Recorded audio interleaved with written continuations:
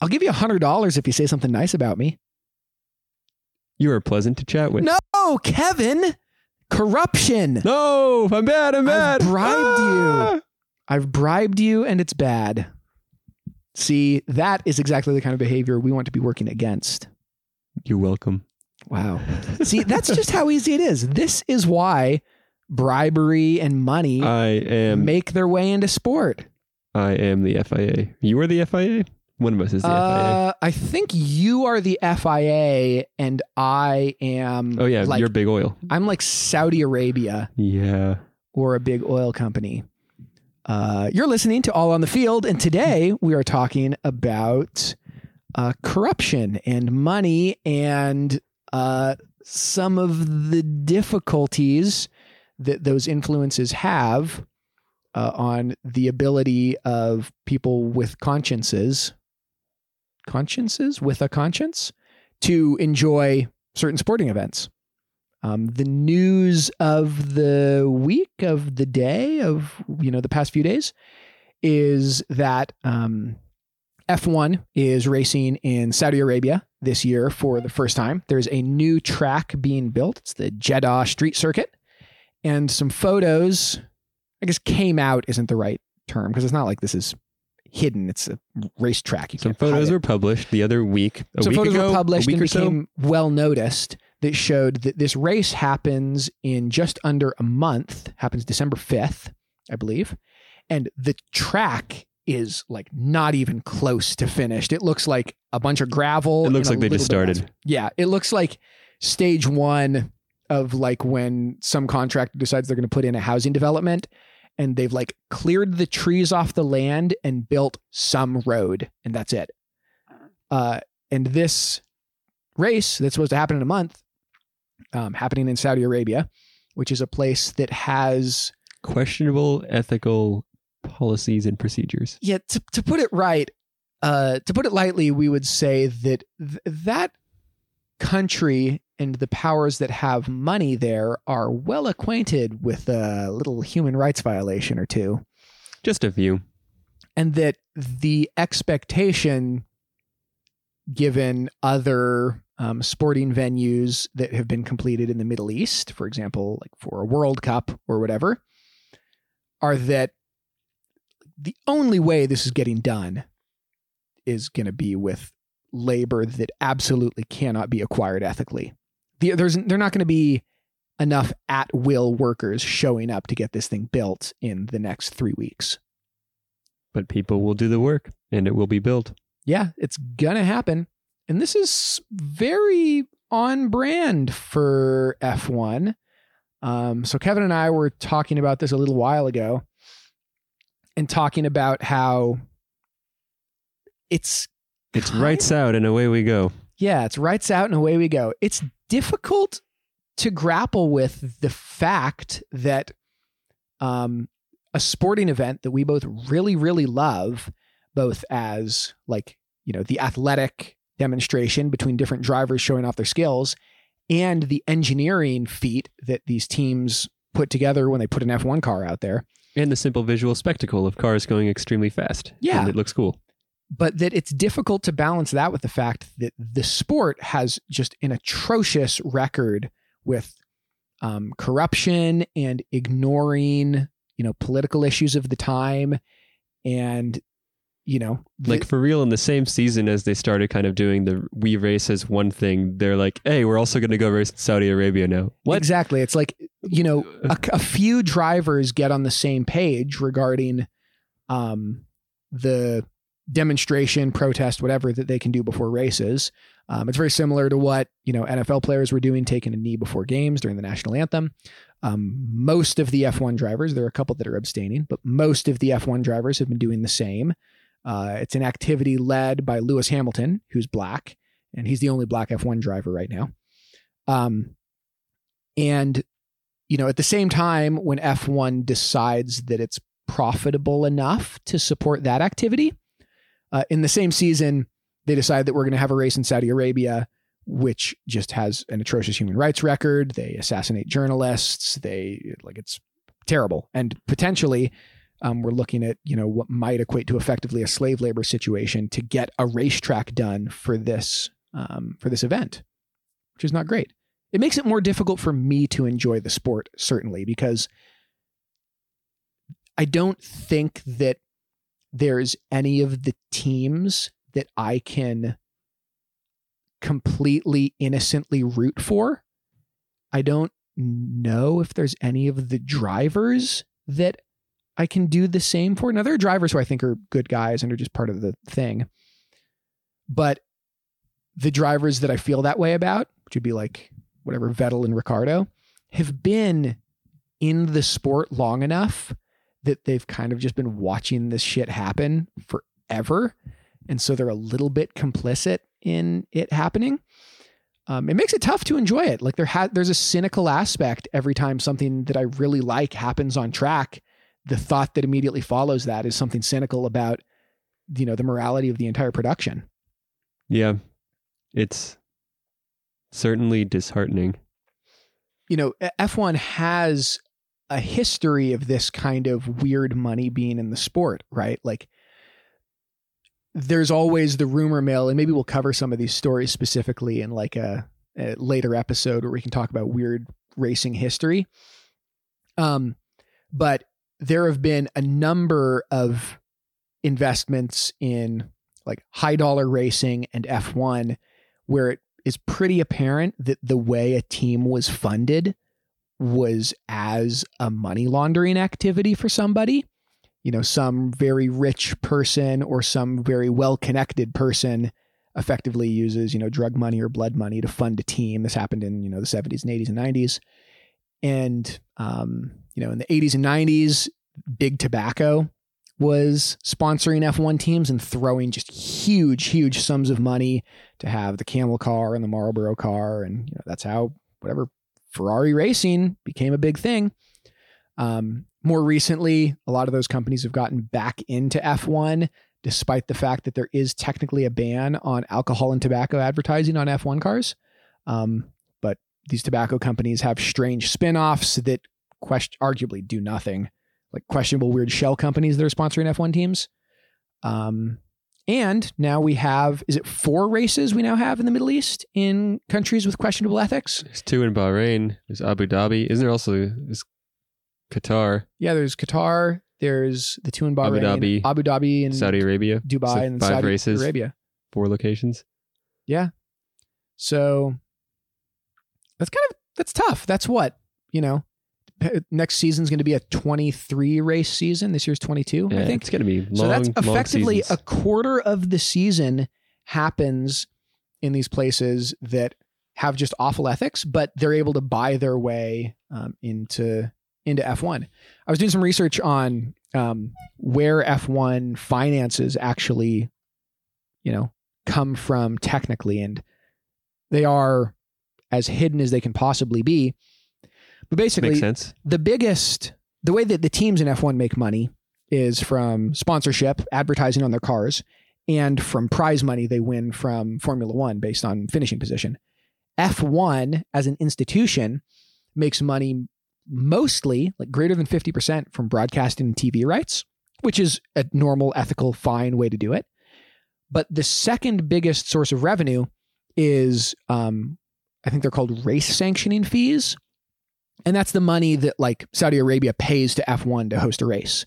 And they don't disclose that value specifically, but somebody pulled up some old filings from the SEC that showed that F1 made $654 million in sanctioning fees for the 2016 season, meaning that the average F1... F1... it's more now? Huh? Want to bet it's more now? Definitely more now. Especially this year, next year? It's the average F1 race in 2016 cost a city, a country, whatever, $31 million. So it's pretty apparent that, the way that a Saudi Arabia gets an F1 race is they just pay a high enough bill, and F1 as an institution looks the other way, and Saudi Arabia gets a race. Drivers can't do anything. Fans can't do anything. Drivers could not race. They could choose to not race. They can not race. They can wear t-shirts or it say does make things, you wonder but, where the line is, right? For driver activism, like what would be effective at this? I think the only thing that would be effective is fully abstaining. Yeah. I mean, what was effective in the NBA bubble? People just didn't play. Form of protest. People just didn't play. Like there was, I think, a 2-day window. Yep. Where the players just said, "Yeah, we're not playing." A bunch of games got rescheduled, and yeah, I'd be on board with it. I know we've seen, especially with Vettel, you've seen some of the things in the news throughout the year of him being willing to do sort of minor jabs at, I think in Hungary was a big one. Hungary, I guess, has some homophobic, transphobic policies and strong things in place like that. And Vettel wore a shirt openly supporting those things. I don't remember what the shirt said, but it was a jolly good sentiment and people appreciated that. And I guess I appreciated that. And hopefully everybody should appreciate that he was willing to sort of do that, sort of the bare minimum, arguably. Right. And interestingly, people sort of made comments of wondering and suggesting what Vettel should do in Saudi Arabia when they go there and things like that. It's like some of these countries, like it actually maybe is enough of an iffy area to where it's like if he does some of these things, like would they just arrest him? Would he leave the country? Like, yeah, and I don't think that one driver could be a sufficient enough impact. Like, I think that you would need to have all 20 drivers or a critical mass of the top team drivers, if the top 8 drivers or whatever, it's abstained from the race or like made a very public unified statement that could have an impact. But 1 or 2 guys showing up wearing shirts is better than nothing, but certainly I think not more productive than saying, no, we're not going to go race at this event. I mean, does it impact your ability to enjoy these? I mean, I think about a lot of the teams individually. Like I can't love any of these F1 teams because of shady money sources, sponsorship from like big oil companies that have reprehensible environmental practices. It's just sort of money definitely talks, and there's some really shady, sketchy, politically troublesome sponsorship that happens on these teams. I don't know what the wording is to attach to it. Underdog isn't the right one, but maybe that's the one I'll use anyway. Like there's just not really any of that in the sport. Like they can sort of have a narrative going like, oh, this is the underdog driver, the redemption, whatever. And it's like this person or this team is still like a ludicrous collection of blood money. Like that's just like on many levels funneled enough money in to make the thing happen anyway. Like, yeah, I don't know. Like I like the Pierre Gasly redemption arc and think he's a likable dude, but at the same time, it's kind of like how much like should and can you root for like anybody involved in it because that they're sort of complicit on many levels. And for context, for Pierre Gasly, he was a driver who went up to Red Bull, which is one of the top 2 or 3 teams over the past decade in F1. He was racing alongside another driver who is like the golden child at Red Bull, and he definitely had a tough time with that seat. He wasn't handling the car well. He wasn't performing well. He was definitely under driving relative to the potential of the vehicle. He got demoted out of the seat, and then simultaneous with when that happened, there was a fatality at a racetrack in F2, and the driver who died was one of Pierre Gasly's best friends. And since that happened, and he's talked about this in interviews, and it's worth a read, he's been on a tear and doing really, really well, overperforming the expectations of the car in the team that's like effectively the junior team and the feeder team for Red Bull. Right. Like they're called a sister team, and there are regulations regarding what the reciprocal relationship between the teams can be is. But effectively, if a driver performs really, really well at this other team, they might be in line to get a Red Bull seat. Which is how he got there in the first place. He went through their little feeder program and excelled at Toro Rosso, which is, I believe, translated to literally Red Bull. Now renamed to AlphaTauri. Which is a clothing brand line. Yes. Not the same as Red Bull. Anyway, he worked his way up through that system and then underperformed and then got sort of kicked back. And many people, including me, think that it was maybe too fast and too harsh of a learning curve expected. And now he's been on a tear, and they sort of have just been like, well, we're not going to promote him again because he wasted his chance. It's kind of like, where does he go now? And it's kind of like, we can root for this guy because in that case, the story is interesting and he seems to be a good guy by all accounts, but it's still like kind of tough to actually like, how much of an underdog can you be if you're participating in a sport that's for the ultra wealthy? And to if you're participate in? making, who knows what his salary was, $4, $5, $10 million a year, you're getting to do this ridiculously silly fun thing for a living. Like the adversity that a lot of these drivers feel like they face is probably pretty manufactured. And just relative to actual life challenging adversities is very different. I mean, even like there's just, I don't know, like there's no driver who I think like, oh, like such a, like who has an inspiring story in F1. Like they all came up extremely like they can be great people. They can be great people. Yeah. They can spread good messages, be wonderful humans. And like, I will embrace and be happy for that. But none of them like, they're all extremely fortunate in all of it. And I mean, that's great. Yeah. I mean, for them. I think Lewis Hamilton, as far as I'm aware, has the closest, like most of the drivers are the sons of former world champions. Yeah, right. Max Verstappen, his father, Jos Verstappen. I don't think he ever won a championship or anything, but he was a good driver back in the day. Yep. Carlos Sainz, his father is Carlos Sainz Sr., who's a rally racing legend. And still does it. Yep, still does it. Antonio Giovinazzi, his father, I don't know what level he raced at, but his dad's a I don't know, Mick international Schumacher racer. Mick Schumacher is Michael Schumacher's kid. Like there are examples, but for the most part, it's like big money or like some connections that get you into the sport. I think that the closest thing that I'm aware of is Lewis Hamilton. And his situation is when he was a kid, his dad worked double jobs for a while to get him into karting, because karting's an expensive hobby and you have to get your kid into it young. But very early in his karting career, it was clear that he was really, really good, and some wealthy benefactor picked up the bill. So like there is a moment of like that story. And I was like, whatever, I'm not here to like fetishize a adversity story.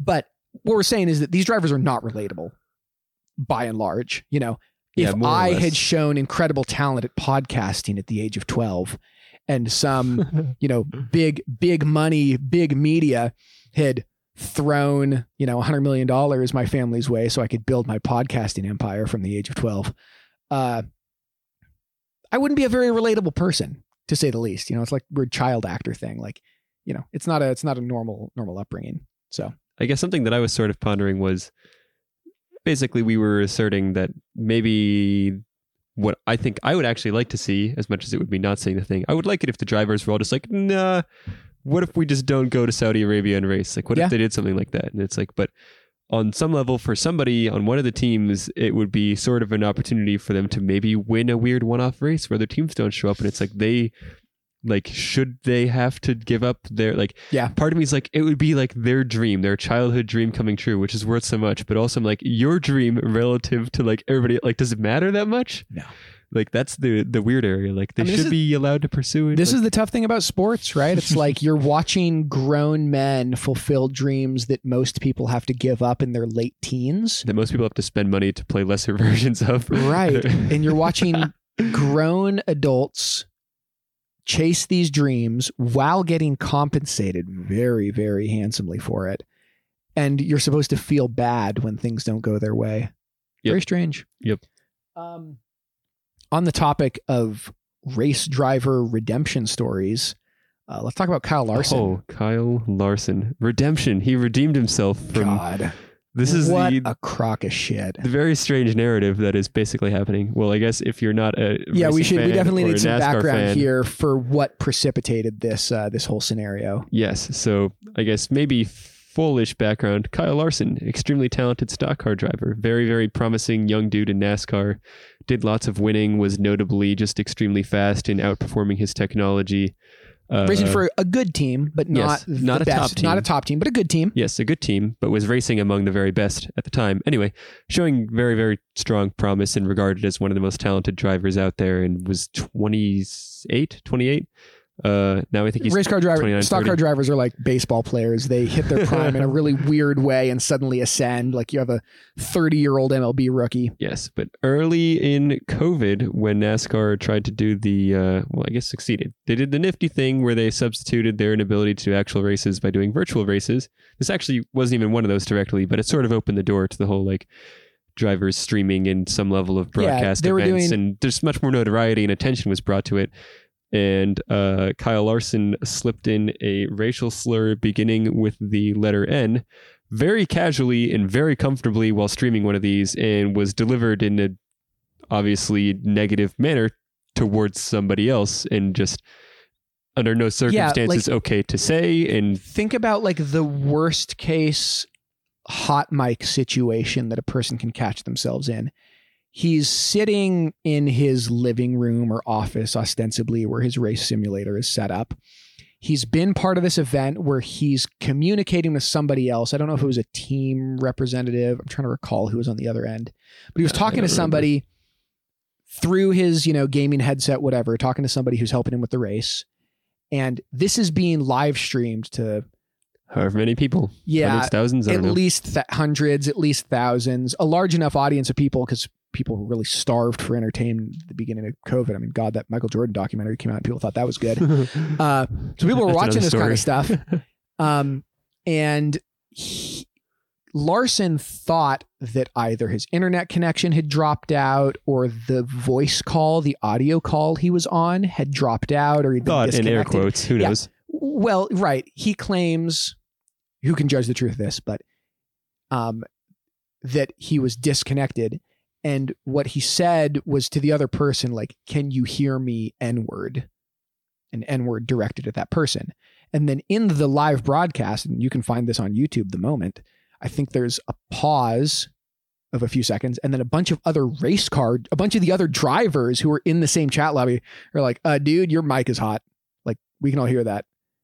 At which point he certainly realized what had just happened. Oopsie. Yep. But I guess... Anyway, in retaliation regardless of the for microphone this, circumstance... Yeah, not okay. You don't say that. And that's not an excuse for saying that. And he said it in a way that was like so casual. Suggested it was his vocabulary. Obviously a word he uses frequently.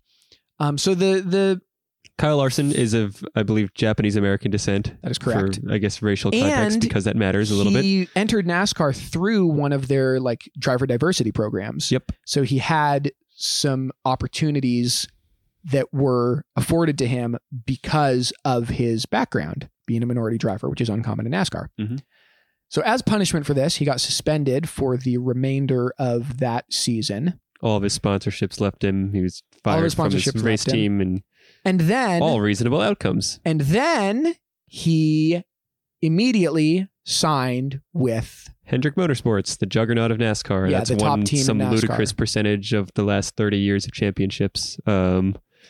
Yeah, and has now, I guess, as of 3 days ago, won the championship and had one of the most successful seasons of all time in the sport. So he comes back after this event, signs with the top team, absolutely smokes everybody.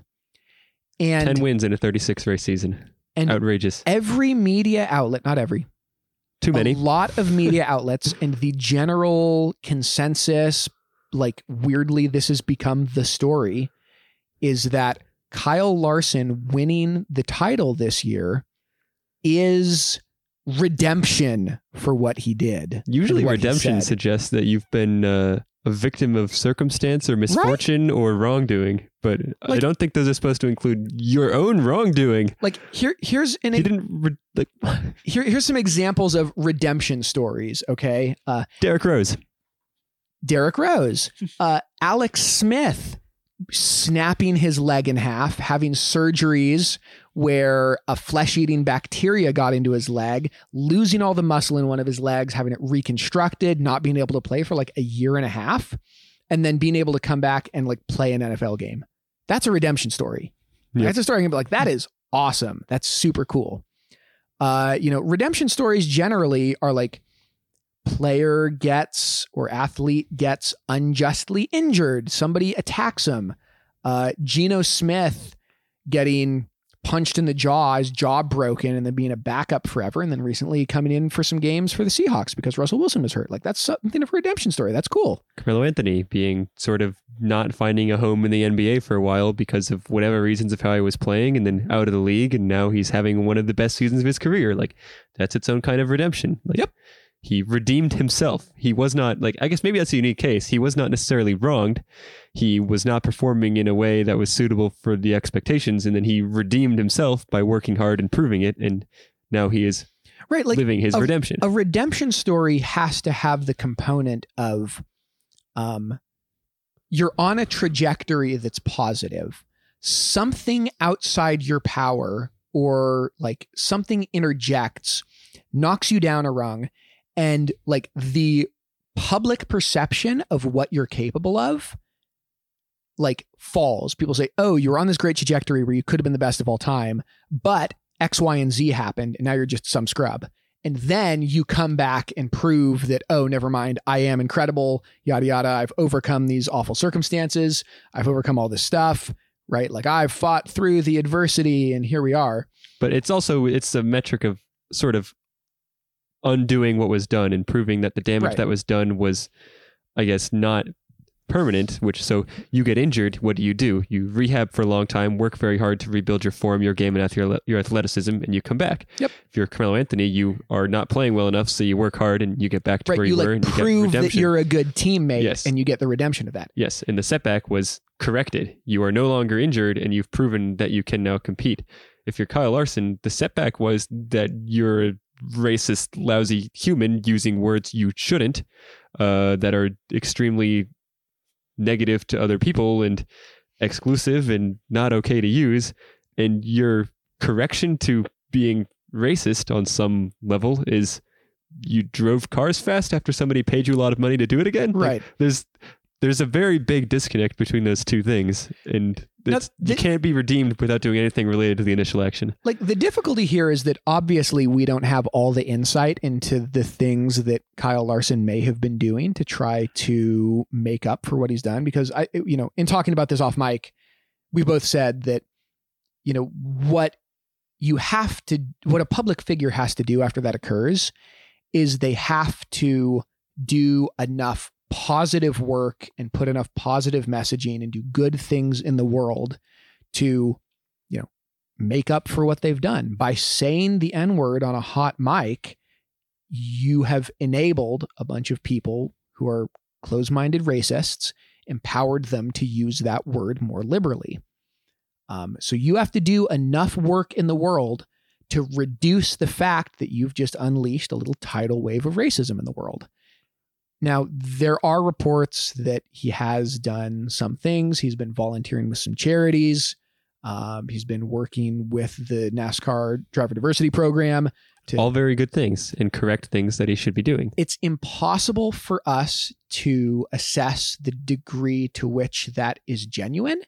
And it strikes me as ingenuine because the only news mentions of it happening are in this very narrow window of time. After the initial anger had died down, but before he signed the contract with Hendrick Motorsport. Yeah, I guess what I would like to see, and I think you also would like to see, and what most people should like to see, like he should be pretty. I mean, he now has the platform. Yeah, in NASCAR. He has. It's not even really related, but it's a correct thing to do still that he has been very endlessly grateful towards his team for willing to pick him up, which they should, and the fans giving a second chance, which I think they should be willing to give him a second chance. What he has not done is the third thing, which is probably the most important one, which is like take advantage to say like, hey, like I'm happy to have this opportunity to be able to sort of, I guess, speak positive, act like right. He should be speaking against the racism that he conveyed and making some acknowledgement of, I made a huge mistake. I'm very lucky to have been given this opportunity. And like, there's no room for what I said and what I did. And the fact that I'm here right now is like just extremely, I don't know, some acknowledgement of being extremely lucky to be where he is, and that what he said is not okay. And it's not how I don't know. It's a kind of a weird combination. No, yeah. He should be grateful for where he is, but he needs to openly acknowledge that he's not where he is because of what he did. Like when we were talking about this before, I was being probably a little bit over aggressive towards him. And you were saying that, well, this probably doesn't need to be the defining characteristic of the rest of his life, which I agree with. I was being very hardline mad at him. But I think that it does need to be like when a public figure does something like this, it does need to be the defining characteristic of some period of time of their life. And I think the time horizon for which it needs to be a big part of his public narrative should not have concluded by now. Yeah, because he hasn't done anything that it has, and all the journalistic powers are pushing a narrative that he's redeemed now. But, you know, like effectively there was the prevailing like theme or storyline of his life in the event, which was like, oh man, this guy is racist and that's super shitty and not okay. And then that should remain the prevailing like sentiment. Like, this is the thing about this guy.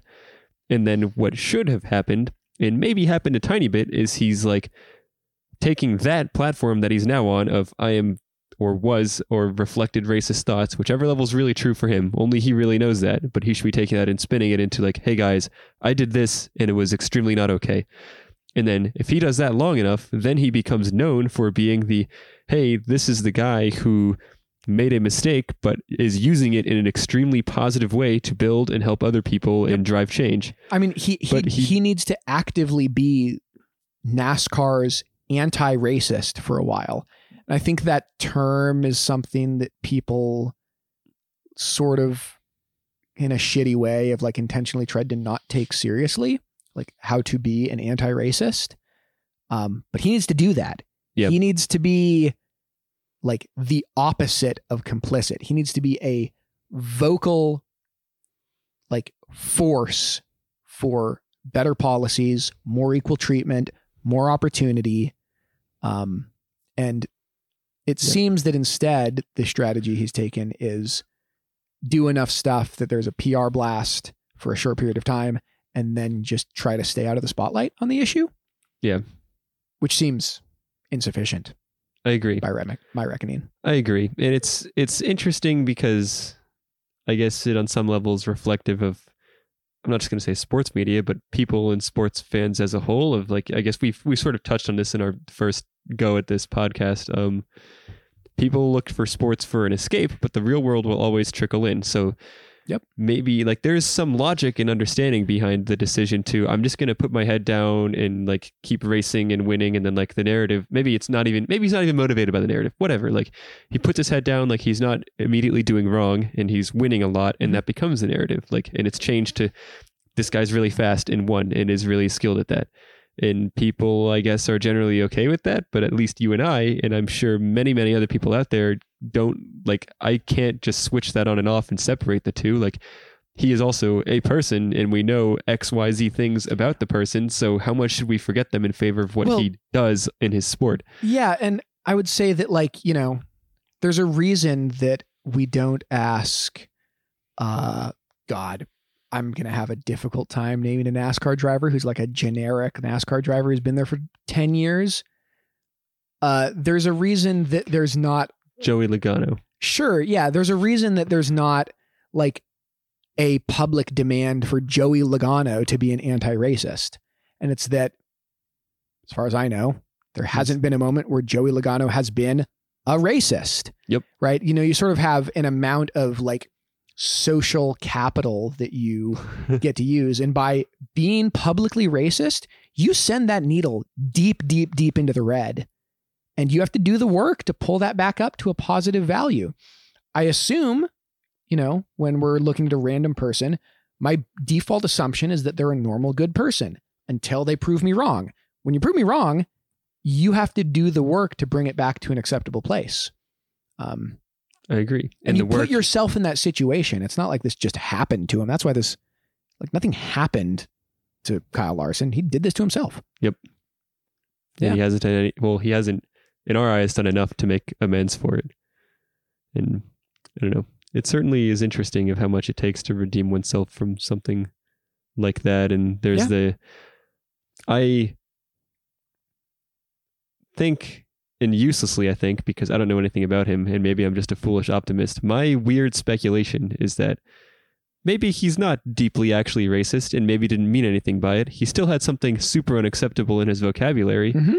My guess is he probably knows and believes, and maybe isn't wrong in thinking that he's not racist and he doesn't want this to be the defining thing, and outwardly speaking out against racism will draw more attention to the fact that he was when he wasn't, but he still is missing the point and missing the opportunity that he has with this platform to speak out against it. Because regardless of what his intentions were, he still said things that weren't okay, which does some amount to continue to allow people to say that and empower people to say it. And it's, By being pretty quiet, he's neither helping nor hurting himself, and he's also not helping the cause. Yeah, like maybe he goes on and keeps racing and carrying on head down and keeps winning and whatever, and he'll have a pretty solid legacy as a good race car driver and maybe not a lousy person, but at least for me and you, his social equity, like you said, is still in pretty bad. The red. I mean, here's to hoping that he has been doing things and just it hasn't been discussed or reported on, because God, race media is weird even in the context of sports media, which is weird. Yeah. And maybe that's the other weird, interesting take on this is maybe like there's a weird handoff between he has a platform and should use it to openly and outwardly be working to be anti-racist, but also maybe he doesn't feel the need or the desire for like to have that vindication presented through media. Like maybe he doesn't need to be like, hey media, I did this thing because it is helpful. Like maybe he doesn't care. Right. Maybe he genuinely is out there doing all kinds of good and doesn't tell anybody, in which case great. But also it probably still is more helpful to be more vocally definitely anti-racist. so, like because as a public figure, I think the best quote unquote work you can do is using your platform for things. Yeah. I think maybe even it, like regardless of what he is or isn't doing behind the scenes that we don't know about, I feel like the easiest, most important thing for him to do is literally like, oh, did you just win a race and have a huge audience listening to you right now? Cool. Say something. Yeah. It strikes me as it also being possible, in the context of us discussing racing organizations having, moral failings. It's probable also that he's operating in a bubble of NASCAR, and NASCAR as a financial entity knows that the people buying tickets and watching on TV are a population that definitely skews in a direction where they are opposed to public discussions of social justice. But I mean, NASCAR, it is probable that NASCAR is really, really excited to just sweep this under the rug. Oh, I'm sure they are. Absolutely. They don't want him talking about it. And they I'm don't sure want this NASCAR to be the PR reps aren't talking about it. And I'm sure that Hendrick Motorsport, that's been in NASCAR forever, has PR reps telling him not to talk about it. Yep. So it sort of seems that perhaps his, whether it be a moral or character failing that got him into this situation, maybe displays a weakness of character that he's not going to be, enough of an activist to break out of the bubble that the organization he works for wants him to stay in. It's sort of like if the people cutting your checks and telling you that they're the experts on public reception just tell you to stay quiet, and you're not an outspoken activist person to start with, you're probably just going to stay quiet. Yeah. So, anyway, here's hoping somebody else wins next year. That's my opinion. I agree. I enjoyed having somebody to root against because I don't follow NASCAR super, super closely. When I gave you, then he won. I gave you the 5-minute. Please tune in. It might be interesting. And then, and then it actually turned into a very interesting discussion, which was productive, I think, as people to consider and think about these things. Yep. Well, at least we learned something from this. We did. Hopefully, other people did, and maybe anybody out there who chooses to listen to our ramblings will also learn something or think about saying something, because saying things when they're positive is good. Yeah. Have the conversation. Yeah. All right. Yeah. Normalize talking about important things, even when they're uncomfortable, because they're important and productive. I agree. Well, very much so. You've been listening to All on the Field. I'm Arthur. And I'm Kevin. You can find us on the internet, on Twitter. Follow the podcast at AOTF Pod. You can follow Kevin at K2_Rocky on the Twitters. You can follow me at King Arthur HS.